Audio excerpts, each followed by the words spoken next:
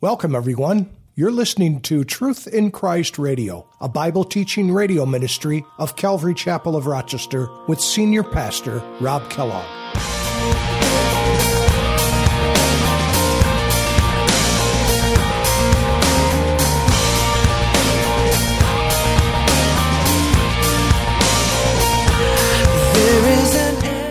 We know that he was 100% God, and he was also 100% God, or human. He was someone that could be seen. He was someone that could be heard. He was someone that could be touched. And it is a mystery, isn't it? The incarnation, the fact that this almighty God who ever existed, always existed, even before the foundation of the earth, Jesus existed. He always existed. There was never a time that he wasn't there.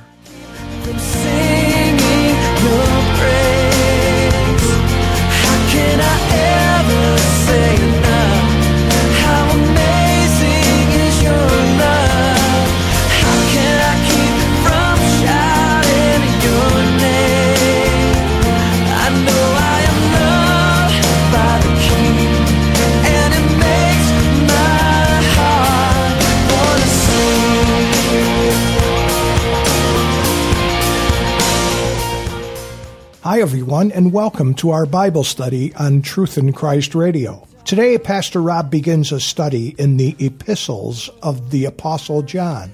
Pastor Rob gives us an introduction of who John was and the things he had witnessed. John writes, "That which was from the beginning." The beginning John wrote of is not the beginning of this world, nor is it the beginning of creation. It is the beginning that was before there was anything, when the only thing that existed was God. John proclaimed, God is eternal because eternity exists before all else and was the source and basis of the existence of all things.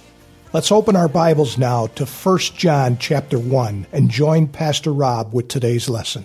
Let's open to the book of 1 John. This is a letter, actually, and it's John's first letter, or epistle, as it is known to be. And let's just read the first four verses. I don't even know that we're going to get out of verse 1 today, but let's try the first four verses, and let's just read them through. I would encourage you, when you read any of these letters, to read them in their entirety, and read them as often as you can in their entirety, because you get the context of the whole entire letter, because that's the way a letter is meant to be read. When you open up a letter to a family member, you read it from the beginning to the end. You don't read chapter 1 and then put it down and then come back next week and read chapter 2. The chapter divisions are there for us so that we can know where things are located and for ease of moving between verses and chapters, but it was one entire letter. Let's read the first four verses. John says, "That which was from the beginning, which we have heard, which we have seen with our eyes, which we have looked upon, and our hands have handled, concerning the word of life. The life was manifested, and we have seen and bear witness, and declare to you that eternal life, which was with the Father, and was manifested to us. That which we have seen and heard, we declare to you, that you also may have fellowship with us. And truly our fellowship is with the Father, and with His Son, Jesus Christ. And these things we write to you, that your joy may be full." Your joy may be full. So when we look at this letter, you'll notice that unlike Paul's letters, there's no mention of who wrote the letter. In all of Paul's letters, it says, "I, Paul, the apostle, the bondservant," whatever it is. And throughout all of John's epistles, in fact, in his gospel and in his letters, his 1st, 2nd, and 3rd John, there's no mention of John at all, and as far as his name is concerned. He's very much there, especially in the gospels, but his name is not mentioned. But his reputation as an apostle of love, as a great statesman of the faith, was so preceding him that he didn't really need to address this letter. It was understood who it was from, and he had that respect from those folks in Ephesus where he wrote these letters. And this first letter is one of those letters. The Apostle John, we know that he was the last living apostle as far as we know, and he died of natural causes, unlike the other apostles who died a martyr's death, often a very violent death. And this is the same apostle that wrote the book of Revelation. Remember when there was a time that John was banished to the Isle of Patmos out in the Aegean Sea, and he was there for some time, and he was an old man at that time. And then a new Roman emperor came on the scene, and he was released at that time, and then he went to Ephesus, and there he was for the remainder of his life. And there's no mention of him dying a martyr's death. In fact, he's the only one who, in the Bible, that's not talked about or is not known through tradition or anything of that matter that he died, anything but a natural death. Natural death. And it's interesting, John, again, didn't mention himself in his gospel or his 3 letters. In the book of Revelation, we know that he does. But in the Gospel of John, he was often, when he was writing, he would write of himself as being the disciple, or that disciple, or the disciple whom Jesus loved. And these are the terms that John would use to describe himself.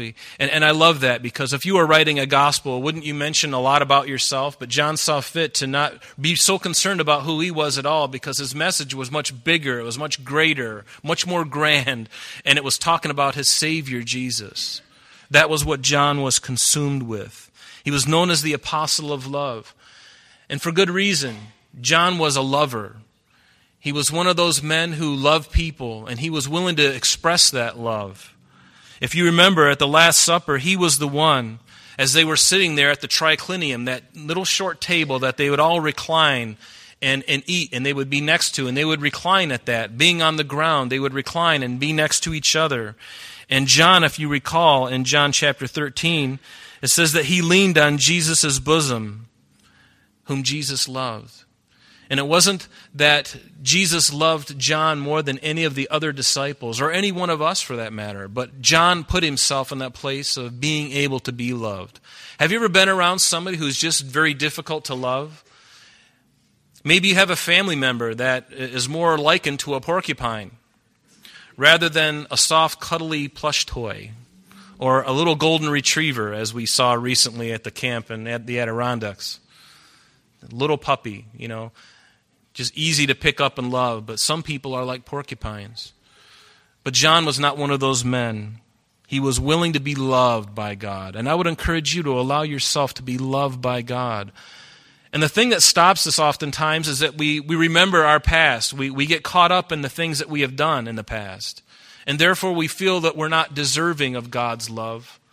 And maybe in your own experience, you may feel that way. I've done this and I've done that, and you've never forgiven yourself. God has forgiven you, and yet you continue to remember and conjure up all of that sin, and you still to this day, even as you sit here, you're like, I doubt God's love for me because of how awful things that I've done.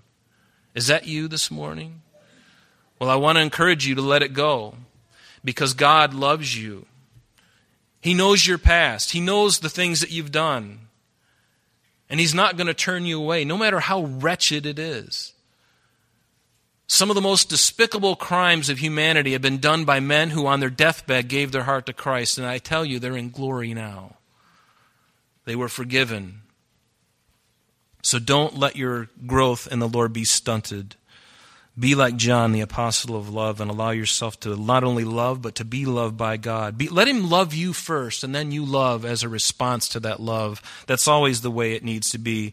And we know that John is also the one whom Jesus entrusted the care of his mother Mary.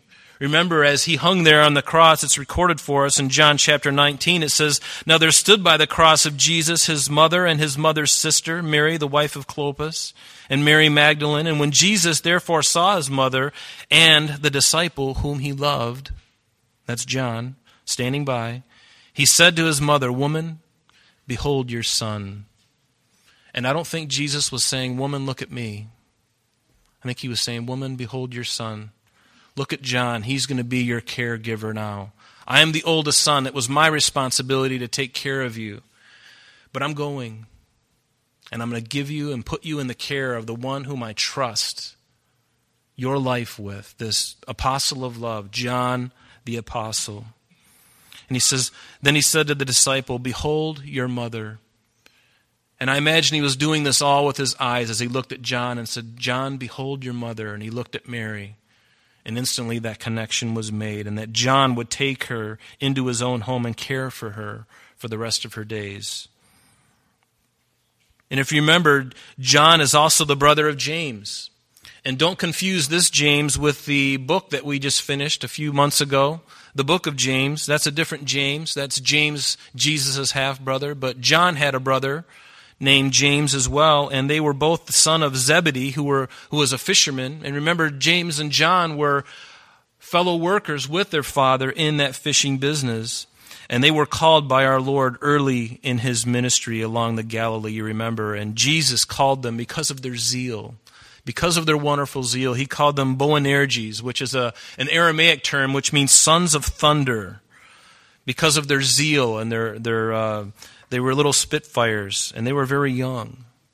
John was very young at this time when Jesus called him. And so this letter was written around 90 A.D. 90 A.D. We know that after Jesus' death and resurrection, it was around 33, 32 A.D., somewhere in that area. And so now, some 60 years after the resurrection, 60 years after the day of Pentecost.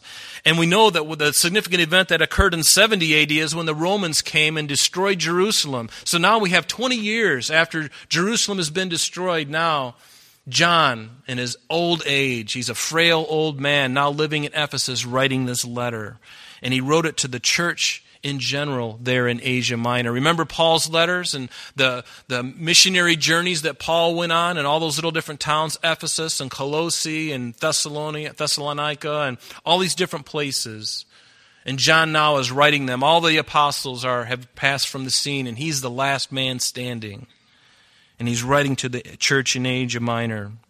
And he was writing them for a couple of different reasons, at the very least, to encourage, certainly, their relationship with God, that they can have a true fellowship with God and with God's people. It reminds me of Psalm 133, behold how good and how pleasant it is for brethren to dwell together in unity, in true unity, not in a false unity for any reason, but unity under the banner of Christ, under the teaching of the Word of God. There can be unity when we are born again of the Spirit and when we hold to the Word of God. And so John was certainly writing to encouraging them in this fellowship, in this relationship, and also to encourage them in what they had already known and heard. Sometimes we need to hear things over again. We need things repeated to us because we're thick-headed. Anybody here thick-headed like me? I need to be reminded. And certainly he was going to warn them concerning the Antichrist. In fact, in this little epistle that we have to look at, I believe it's mentioned 5 times. 5 times in the New Testament. And they're all right here in this one epistle. And certainly to combat false teachers and false doctrine and the heresy known at the time as Gnosticism.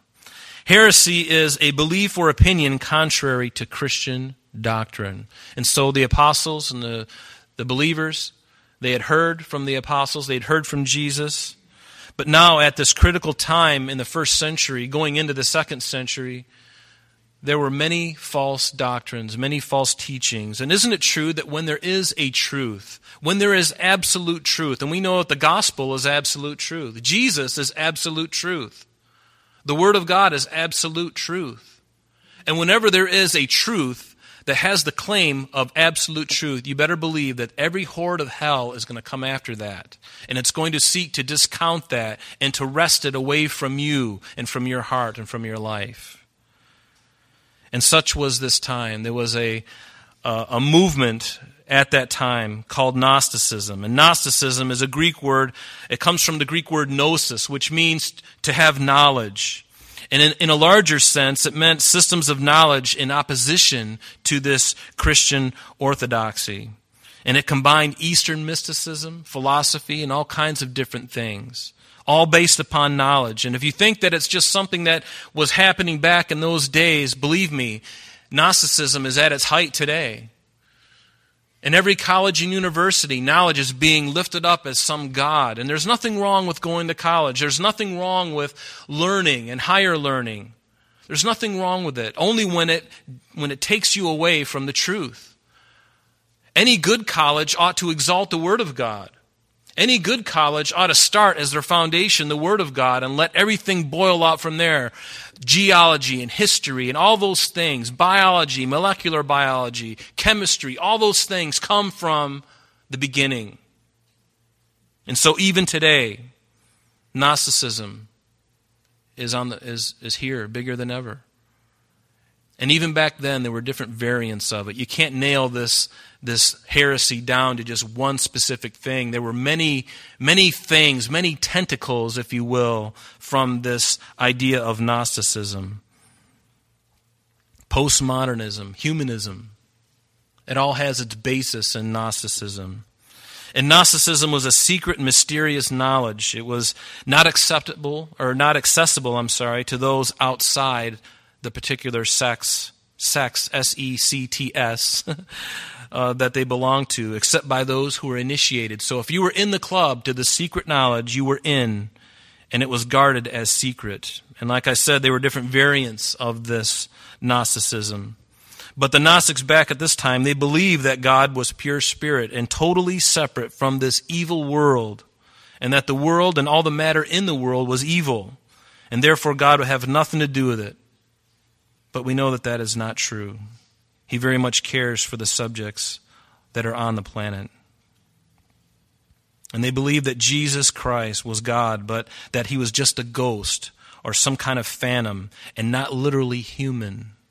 Not literally human, they would think. But a ghost or phantom does not carry the physical characteristics that Jesus had. We know that he was 100% God, and he was also 100% God or human.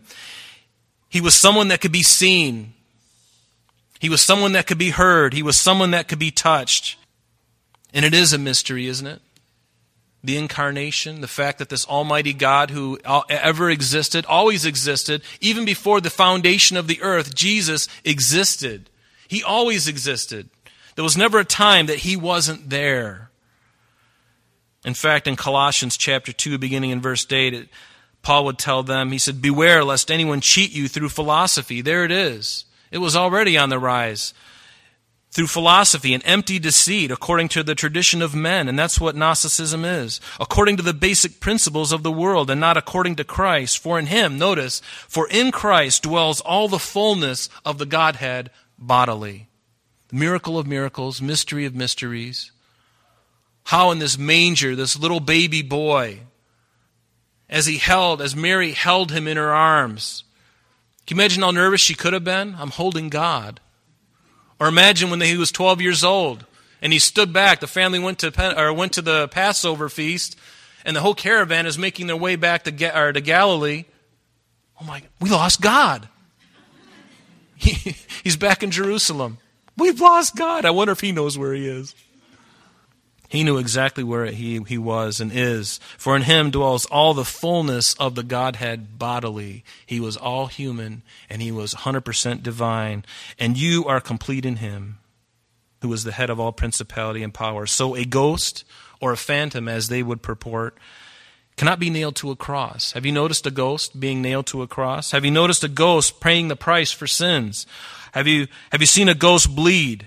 Have you seen a ghost eat? Jesus was not a spirit. He possessed a physical body before and after his resurrection.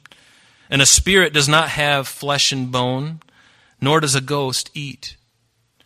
In Luke chapter 24, go there with me. We're going to read a passage.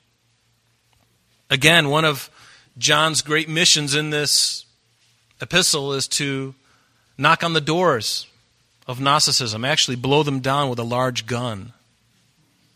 Blow holes in the ship.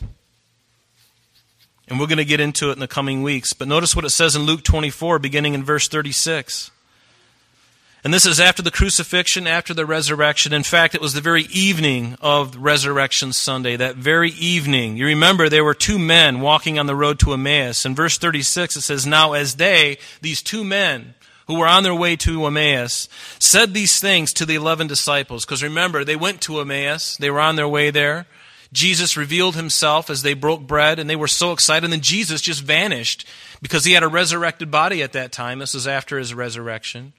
And they were so excited, they run back to Jerusalem. And they're standing in the room where they all were. For fear of the Jews, they were all there in the room. And as they said these things, Jesus himself, notice, stood in the midst of them. In this resurrected body, Jesus was able to appear and disappear, evidently at will. Notice what he said to them. He said, "Peace be to you." Verse 37, but they were terrified and frightened and supposed that they had seen a spirit, that they'd seen a ghost. And he said to them, "Why are you troubled, and why do doubts arise in your hearts? Behold my hands and my feet, that it is I myself. Notice, handle me and see." Notice, underline this, "For a spirit does not have flesh and bones, as you see I have." And when he had said this, he showed them his hands and his feet. And while they still did not believe for joy and marveled, he said to them, "Hey, you guys got anything to eat? You guys got one of those buy one, get one free coupons for Bill Gray's for a cheeseburger? I can eat both of them. I'm pretty hungry. Have you any food here?" he says. So they gave him a piece of broiled fish and some honeycomb, and he took it and he ate it in their presence. Blowing holes in the ship of Gnosticism. Was he a real man? Yes, he was. He was fully divine, fully man. And see, we have to provide that kind of proof. And I love the Bible because the best commentary on the Bible is the Bible itself. It really is. It's the best. To deny that he was a physical being and thus human was and is heresy, because the Bible clearly states that he was a physical being, yet fully God. Jesus physically needed to take our place on the cross. It was substitutionary atonement. He in our place. I deserve death. I deserve to be nailed to that cross. But he took the place for me. Turn with me to Hebrews chapter 2. I'm going to have you go to a few places today, but because of time, I'm just going to read some things to you. But do look at Hebrews chapter 2, beginning in verse 14. Now, for you and I, we know this to be true. We know that Jesus was human. We also know that he was God. But you may have to share that with somebody else, because heresies are ignorance. What people don't know about the Bible, they need to know about the Bible. And here's a good verse. Hebrews 2, verse 14, it says, Inasmuch then as the children have partaken of flesh and blood, he himself, speaking of Jesus, likewise shared in the same. This is before his resurrection, that through death he might destroy him who had the power of death, that is, the devil, and release those who through fear of death were all their lifetime subject to bondage. For indeed he does not give aid to angels, but he does give aid to the seed of Abraham. That's not only the Jews, but for all of us too. He gives us aid. Therefore, here it is, verse 17, in all things he had to be made like his brethren. He had to be made in human flesh. He came and he tabernacled himself. It says that he might be a merciful and faithful high priest in things pertaining to God, to make propitiation. To make atonement is really what that word means, for the sins of the people. For in that he himself has suffered being tempted, he is able to aid those who are being tempted. Have you been tempted this week? Do you know that you have a faithful and great high priest on your behalf that you can run to? In this very epistle in chapter 4, John says to them, he says, Beloved, do not believe every spirit, but test the spirits. And this is something we need to do today, whether they are of God, because many false prophets have gone out into the world.